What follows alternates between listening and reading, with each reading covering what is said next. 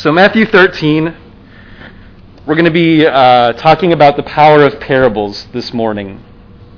I wanted to give a lesson on the parable of the seed and the sower and maybe one or two other parables Jesus taught. But it seemed like it would be really helpful to maybe give more of an introductory lesson on the parables before those lessons. So we'll be focusing on verses 10 through 17 this morning, where Jesus kind of pulls back the curtain and really explains why exactly he was teaching in this way specifically.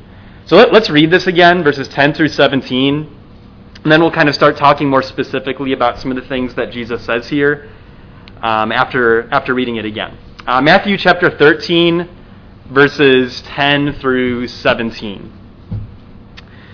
And the disciples came and said to him, "Why do you speak to them in parables?"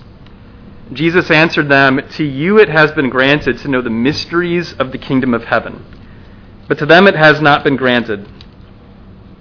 For whoever has, to him more shall be given, he will have an abundance. But whoever does not have, even what he has, shall be taken away from him. Therefore I speak to them in parables, because while seeing they do not see, and while hearing they do not hear, nor do they understand.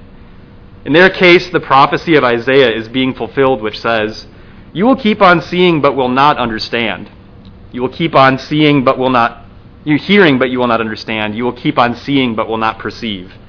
For the heart of this people has become dull. With their ears they scarcely hear, and they have closed their eyes. Otherwise they would see with their eyes, and hear with their ears, and understand with their heart, and return, and I would heal them. But blessed are your eyes, because they see, and your ears, because they hear. For truly I say to you that many prophets and righteous men desired to see what you see and did not see it, and to hear what you hear and did not hear it." Just want to talk at the first here about the nature of parables. And really this statement is going to be the most important principle of the lesson. Really everything's going to circle around this principle. That many valuable things really only have their value because of an association and the value that people or even just a person places on that association. And you'll notice that Jesus begins and ends his explanation of why he's teaching in this way on really emphasizing the value of the parable he just taught. So he mentions in verse 11 that this parable about a sower sowing seed on different grounds was revealing the mystery of the kingdom of heaven. And he was talking about how to him who has, he will be given an abundance. And in verse 16 and 17, he concludes by reaffirming that their eyes and their ears are greatly blessed because so many people have wanted to see what they're seeing and hear what they're hearing and have not been able to hear it. But many valuable things, and I think this relates to the kingdom, many valuable things only have value because of an association, the value placed on that association. And I think we've all seen this. Like, think about it. Have you ever seen something of enormous value that to you it looked like it was just garbage or junk? For me, there's something that comes to my mind, and has come to my mind in thinking about this. When I was in college in Minnesota, for one of my projects for a class, I needed to go to a modern art history museum. You can already see where this is going as soon as I say that, right? One of their prized works of art in this big open room was a gigantic canvas with a single tear going down the center, and that was it. And I just stood there thinking that this was a big joke, and that it was ridiculous that something that not only could anybody replicate, but really it was just a damaged canvas. So not only could anybody do that, it didn't require any paint, any talent. And if anybody would have wanted to give me that canvas, hey, Brian, here's a gift, this great work of art, I would think somebody was trying to throw away garbage and trick me into taking it, right? So why does something like that, though, have value and prestige? Because I'm assuming that work of art was actually worth a fairly large sum of money. Well, it's the association, right? So maybe the artist, I didn't know who the artist was, but I'm fairly certain that that wasn't just some no-name person in the art community. This was probably somebody who has created other works of art where this has enhanced meaning because of who they are. Maybe somebody just by nature of that environment of being in an art museum and recognizing that everything there is kind of meant to engage your mind and make you think about things and reflect on things. Maybe somebody has had like a life experience where they look at that work of art and it actually makes them meditate and reflect on that, and they're able to value that work of art because of that. So there's a lot of reasons why somebody, because of association, would value something that I was not valuing, and it really was determined by the condition of that person's heart and their attitude toward either the person or the environment that the work of art was in. Jesus' parables were like that.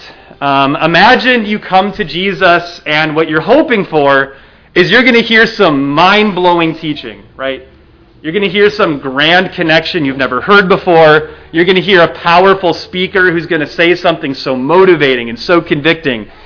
Imagine you make the sacrifice of traveling, and maybe even you're taking time off of work to hear the master teacher, and he just teaches this 3-minute snippet of some no-name person grabbing seed and scattering it everywhere, and then he just explains that that seed just was affected by nature of where it happened to fall on the ground. The sermon's over, and he walks away. Imagine that that's what you heard from the master teacher. Jesus' parables could be confusing and disappointing. And I think we need to understand Jesus could and did amaze people with his teaching. We're not going to turn to these places. I just really want to reference them. In Luke chapter 2, verse 47, that's where Jesus was 12 years old, and he amazed the scribes and the teachers of the law with his understanding and answers at 12 years old. In chapter 24, at the end of Luke, he's talking with 2 men who are on the road to Emmaus. And they said, "Were not our hearts burning within us as he opened up and explained the scriptures to us?" In Matthew chapter 7, verse 28, after the Sermon on the Mount, the people were astonished at his teaching because he taught as one having authority and not as their scribes. John chapter 7, verse 46, the Pharisees had sent some guards to arrest Jesus. They come back without arresting Jesus, and they're asked, "Well, why didn't you come back with him? Why didn't you arrest him?" And they said, "Never has a man taught like this man teaches." So Jesus could amaze people with his teaching, and yet parables were not, at least by appearances, very amazing. So why teach in this way? Look at verse 10 in Matthew 13 again. It's interesting that the disciples ask this exact question. The disciples came and said to him, "Why do you speak to them in parables?" By the way, there's a subtlety in Jesus' response. Jesus does this a lot. If you really notice closely how he switches the words in responding to questions that are about, well, why them? Notice he says, Jesus answered them, "To you it has been given the mysteries of the kingdom of heaven." Really, what I think is the key to this is very simple. Jesus emphasizes, "To you it has been granted to know." The question is, well, who are the you Jesus is referring to? These are disciples. So verse 10 is not necessarily an extension of the sermon in the situation. It's implied that after Jesus had taught this, the disciples then come to him privately. They want to know more about the parable, and so they ask him, "Why teach in this way?" And he's very happy to explain it to them and talk to them about it, right? So it's very important, though, to understand why a disciple was a disciple and why that's so important to why they were granted to know the mysteries of the kingdom of heaven and to hear the explanation. And I think this gives us very important insight to just the nature of parables and the importance of parables in general. And really, here's the thing. This gets back to that first point that really is at the center of this lesson. Disciples valued who Jesus was. And remember that first point. There are so many things that only have value because a person values not the thing itself, but they appreciate the association that gives it value. And parables are the same way. Disciples, fundamentally, they valued who Jesus was. Therefore, they would listen to parables. They wanted to hear the explanation, and Jesus explained it to his disciples privately. But think about this. Why did they value him? Go back to chapter 1, verse 1. Again, I think there's some very simple yet very profound things that are at work with why the disciples value Jesus and how did this equip them to get meaning from parables. And how can this equip us is really how the lesson's going to progress. So chapter 1, verse 1 says, the record of the genealogy of Jesus the Messiah, the son of David, the son of Abraham. And through verse 16, over 40 names are given that relate to this genealogy from Abraham to David to Jesus. It's easy to skim over this and think, okay, let's get on with it. Like names, that's nice. Okay, where's the meaningful stuff, right? But think about this. The longer an artist or architect spends on a specific project, what does that do to its value? Or think about this, the resources. So if an artist is using very expensive tools to finish or work on a project, how does that affect its value in the end? Or if an artist has to overcome incredible obstacles, if they've got to make really serious, meaningful sacrifices to finish a project, what does that do to its value in the end? Something like this that to me helps me understand this better. I was thinking about bringing it for means of this illustration, but in 2014, there's a website called Kickstarter.com. Has anybody heard of that website? Basically, it's like somebody has an idea, and Kickstarter is a website where somebody can advertise an idea they have, and they can make a promise that, hey, if I get this much funding, I promise that you will get this product in your hands at a certain date. And it's very popular because obviously people have ideas and they need money from investors. So this guy named Adam Lewis Green, who's like a book designer, he had an idea that I had heard about from some friends to create a Bible with no chapters or verses, with really nice paper, a really easy-to-read text layout, just a very, very nice Bible that he wanted to make kind of in the spirit of old scrolls that scribes would write on back in Jesus' day. Just a very, very interesting project. So he was expecting that maybe like 500 people might show an interest and, get $37,000 to then finish his idea within a year. He ended up getting over 14,000 people interested in his idea and about $1,500,000 to finish this idea. So obviously this became a much bigger undertaking than he anticipated, which means that it took him 2 more years to complete the project than he anticipated, 3 years. So I got this book called Bibliotheca in 2017, but by that time a lot of people had asked for a refund because they didn't like how long it was taking. They were wondering if this was all just a scam. Maybe he scammed them out of their money with a false idea. People do that on Kickstarter. They'll advertise an idea they don't intend to finish. They'll just get money from people. But he finished it. It took him a long time, but he did finish it. He created a video at the beginning of the project where it was full of ambition and hope and positivity. And he made a video at the end of the project reflecting on it. His appearance was haggard and tired. He expressed that the work was monumental and took so much more pain and sacrifice and time than he anticipated. He couldn't help but get emotional as he reflected on the difficulties of creating the project. So think about it. Getting insight into the difficulty of creating this project, how much more value do you think that put on having it in my hands in the end, besides the fact that I was personally invested in the project? Listen, these names, these are not just names.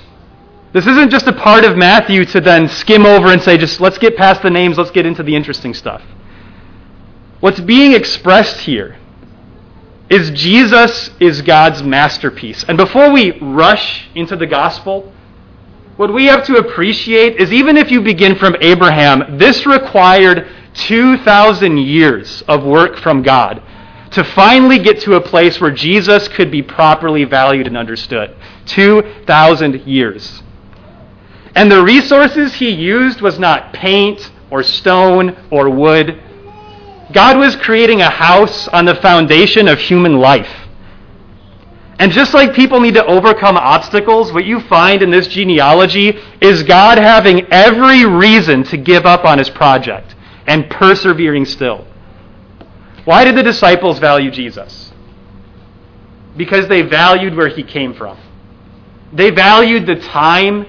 They valued the pain of that time, the weight of that time.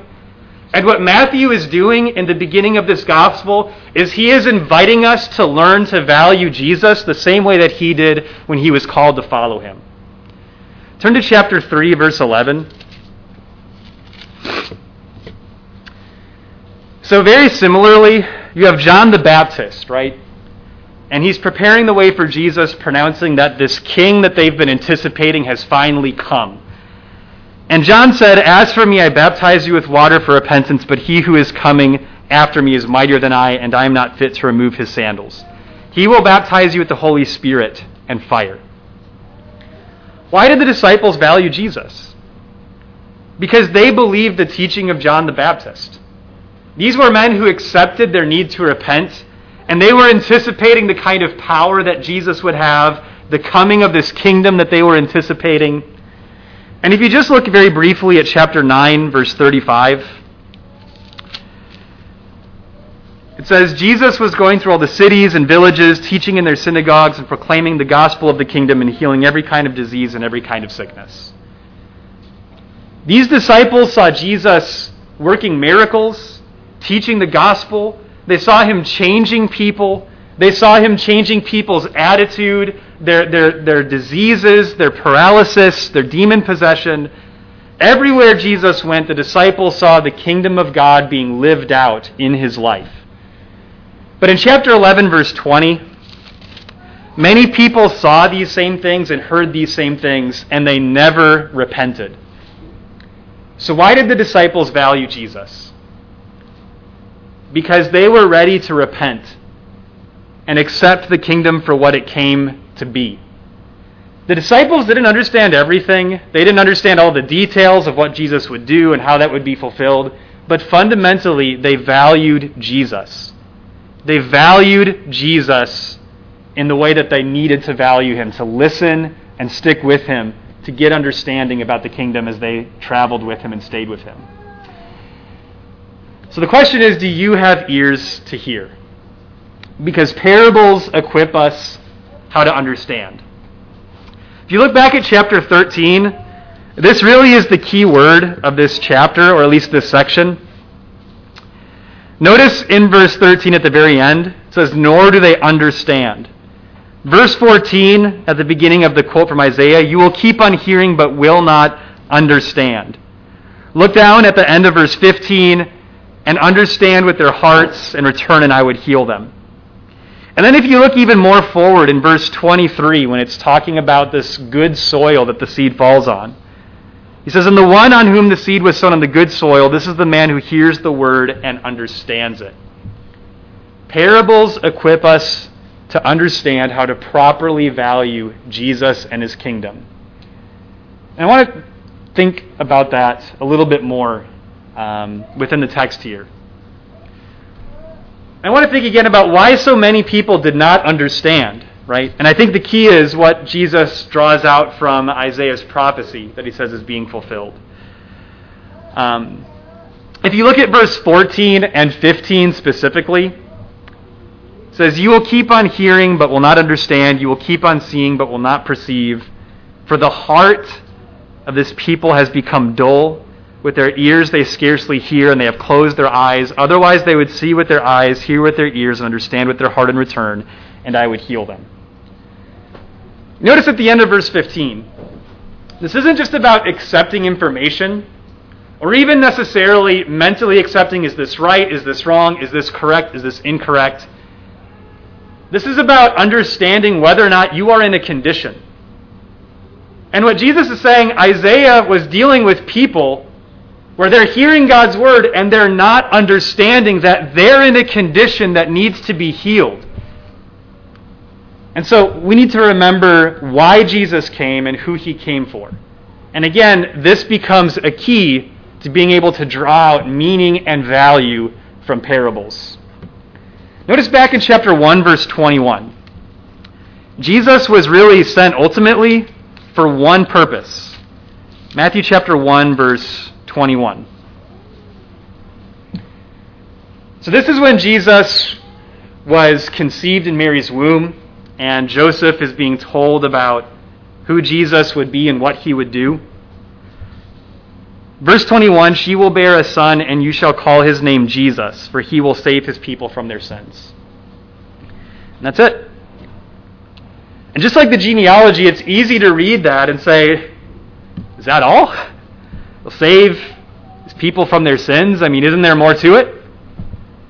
But think about this. Think about this even with the epidemic that's been going on for some time now with the coronavirus. Seeing how much people are affected by the coronavirus, seeing people maybe who have died or been sick, how urgent then is it for people to seek some kind of solution to this problem? Because people can see, well, this is disrupting our lives. This is disrupting our economy. This is removing stability that we want from our system or my life. And so because people are affected so negatively, there's an urgency of trying to find some kind of solution so we can get back to normal. We need to see sin more like God sees it. The problem is not just that we don't see Jesus in the right way, we don't see our sin in the right way. When the angel said he will save his people from their sins, that should be met with uproar and applause and praise. Because nobody had ever accomplished truly saving anyone from their sins before Jesus came and died on the cross. The greatest problem plaguing the world from the very beginning, the problem nobody could solve, the problem that is at the source of every issue of life, Jesus came to solve that problem. And Jesus' message is summarized in one word in chapter 4, verse 12. And this relates to this one purpose that Jesus was sent for. So chapter 4, verse 12, it's a few pages over. Now when Jesus heard that John had been taken into custody, he withdrew into Galilee, and leaving Nazareth, he came and settled in Capernaum. Verse 17, I read a little bit earlier. From that time on, Jesus began to preach and say, "Repent, for the kingdom of heaven is at hand." So really, Jesus' message is summarized just in this one word, and the rest of his statement there is really explaining why repentance is so urgent. And again, who is this for, right? For people who understand the issue of sin, the plague of sin, the concept of repentance is good news because we get to receive the cure that brings us back into right standing with God. We get to be cured of the greatest of infirmity that plagues mankind. And so Jesus' message, ultimately, with everything else he taught, it comes down to that one word, repent. And ultimately, the beginning of his ministry was focusing on just helping people understand the simplicity of that message. Everything that came afterward just equipped the heart that had already chosen and been convicted to repent. And if you look further in chapter 9, verse 12, Jesus' role, or his work rather, his work is summarized by one role. So again, just a few pages over. So when Jesus was dining with tax collectors and sinners, and the Pharisees were upset at this, they say, well, why does your teacher eat with tax collectors and sinners? In verse 12, when Jesus heard this, he said, "It is not those who are healthy who need a physician, but those who are sick." You know, the concept of surgery, if you're not sick, is horrifying. Can you imagine somebody putting you on a table and ripping you up to then tear things out of your body? I mean, just the concept is absolutely terrifying. But what about when you're sick? What about when you have cancer? What about if there's even one part of your body that is so infected that if that's not taken out urgently, your whole body is going to begin to decay and suffer and die. Well, now the work of a physician is very appealing. And the obstacle of what needs to be done is no longer an obstacle anymore. It's how soon can I book an appointment? You know, we've had some brethren here who have needed some tooth surgery recently, Glenn and Paul. And when your tooth is throbbing inside of your head, and getting a tooth ripped out is one of the most cringy things for me. You know, again, it's not, well, I'm not sure if I need this. It's, get me an appointment right now. Get this thing ripped out of my face as fast as possible. And Glenn was even willing to get his tooth ripped out without pain medication, right? That's how bad it can be. So it's not those who are healthy who need a physician. It's those who are sick. If we don't see ourselves in the right condition, then we can't value Jesus in the right way, or his teaching doesn't have its context or meaning. So with this as well, Jesus really was only looking for one kind of person. And his teaching was to equip people to become those people that he was seeking. Look at chapter 11, a few pages over again. Verse 25 through 30. Chapter 11, 25 through 30.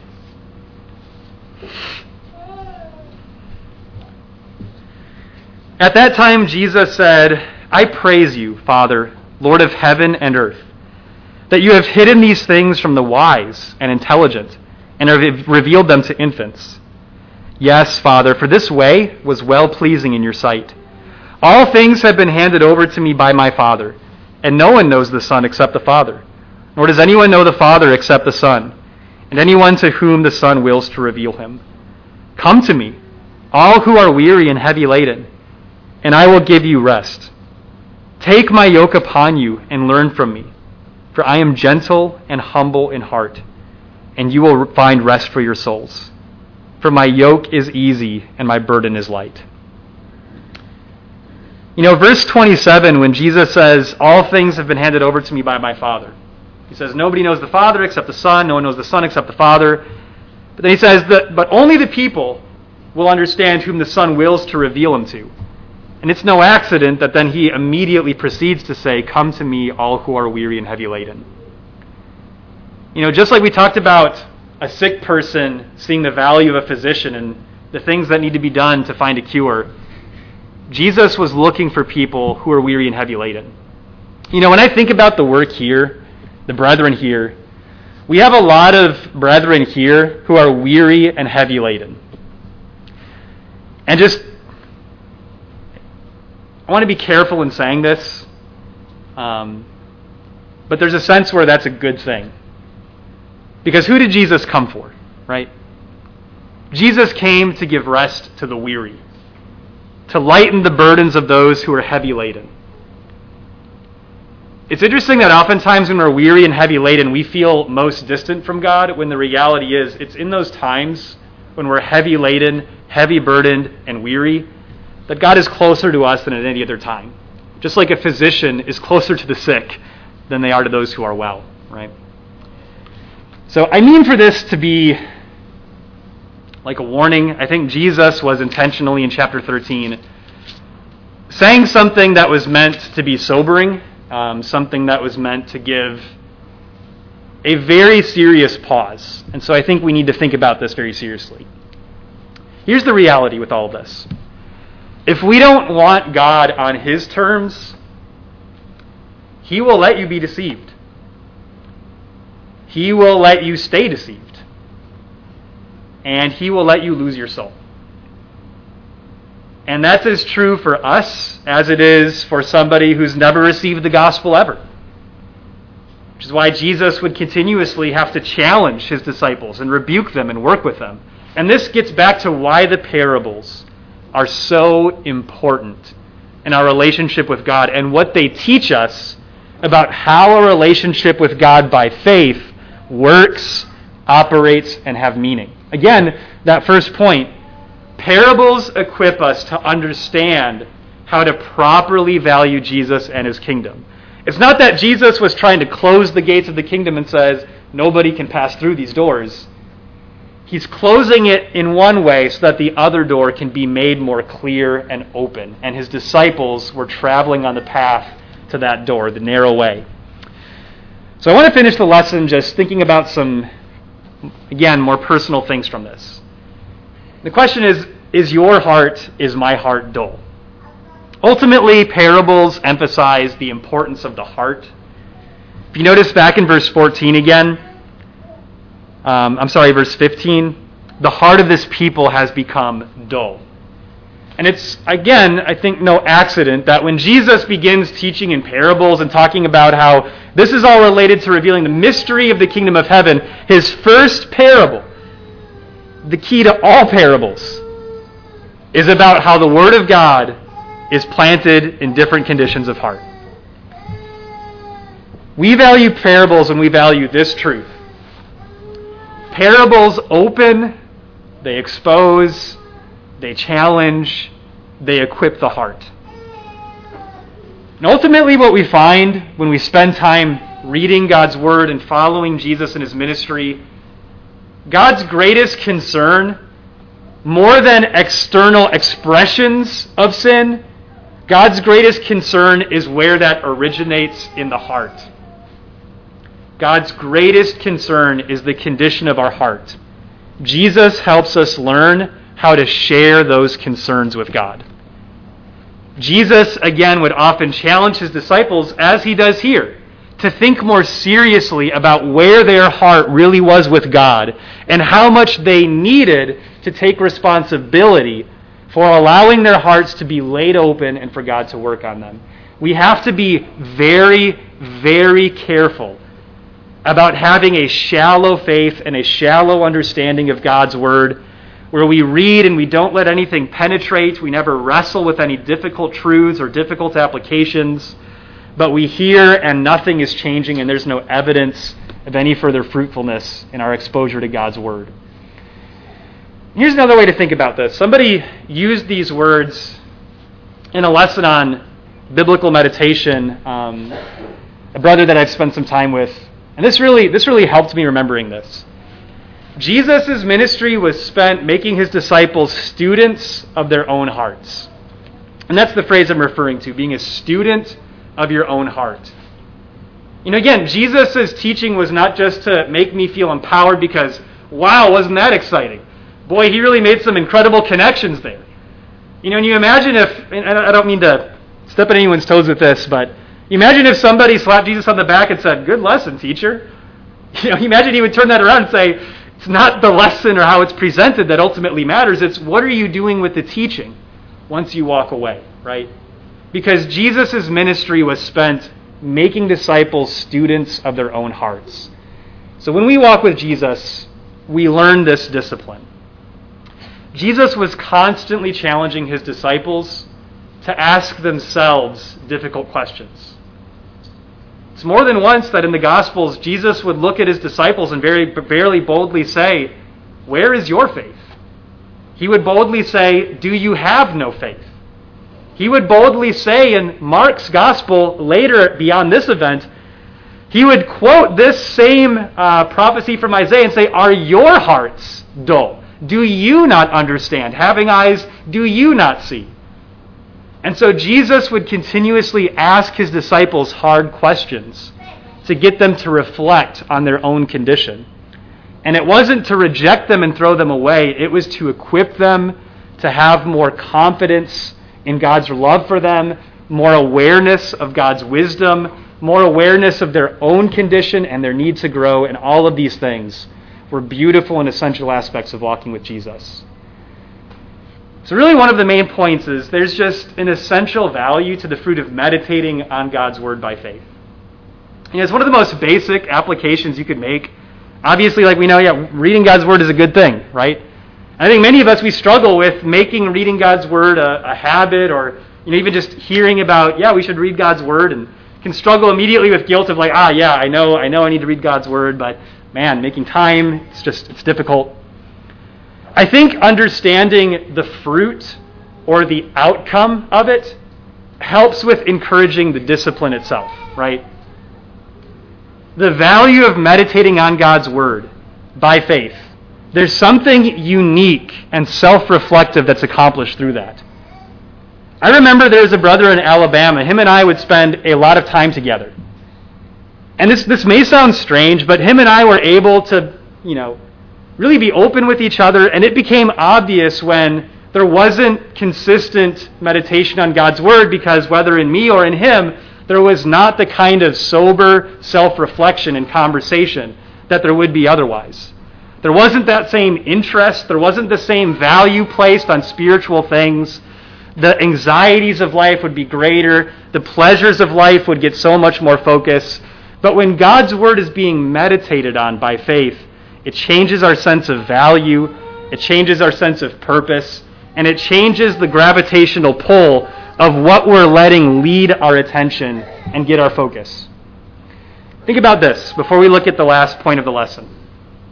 Yes, it's the disciples who did get to understand more about the parables, but why the disciples? Not just that they value Jesus. They asked. They wanted to know. They didn't just hear the lesson on the parables and say, well, that was interesting. They wanted to know. They left the environment of public teaching and they continued to talk about it. It was their life. Why were they able to get more from it? Why were they able to be so changed? Because their meditation on God's Word was not just when they went to the synagogue. It wasn't just when Jesus taught some grand sermon. It was continuously seeking a better understanding. They wanted to know. It's as simple as that. Disciples wanted to know. Finally, Psalm 139. This is where we'll stop the lesson. We see this with David because God's concern for the heart is not just a New Testament concept. It's really just a universal way that God is seeking to connect with us on the condition of our heart and the value that we internally place upon Him. Psalm 139, David obviously was a man after God's own heart. And the point I want to make is, Scripture uniquely equips us. There's nothing else that equips us to have such an open and honest understanding of ourselves and where we are, the value that we have to God, who God is and the value of who He is, the glory of who He is, and to see value and glory with one another and to be open with one another. Psalm 139, I just want to read verse 13 through 24. David says, "For you formed my inward parts, you wove me in my mother's womb. I will give thanks to you, for I am fearfully and wonderfully made. Wonderful are your works, and my soul knows it very well. My frame was not hidden from you when I was made in secret and skillfully wrought in the depths of the earth. Your eyes have seen my unformed substance, and in your book were written all the days that were ordained for me, when as yet there was not one of them. How precious also are your thoughts to me, O God! How vast is the sum of them! If I should count them, they would outnumber the sand. When I awake, I am still with you. Oh, that you would slay the wicked, O God! Depart from me, therefore, men of bloodshed. For they speak against you wickedly, and your enemies take your name in vain. Do I not hate those who hate you, O Lord? And do I not loathe those who rise up against you? I hate them with the utmost hatred. They have become my enemies. Search me, O God, and know my heart.